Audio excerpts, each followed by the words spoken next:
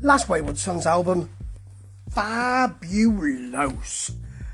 This Wayward Sons track, rather fine too. It's called Bloody Typical, and well, Toby Jepson, who has produced great music for many, many years in the rock genre, is wearing a big Peaky Blinders type hat.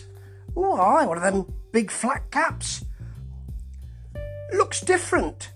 The video's nice, it's simple. It's the band playing in front of a screen on which has got a variety of colours, so red and purples and all that. There's a nice bit of cartoon in there. And the song itself is lighter, less...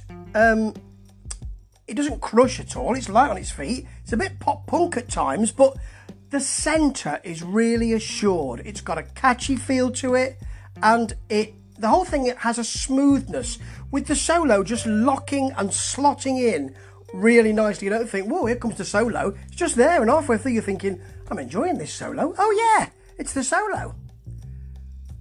It's a great piece of work, this, actually.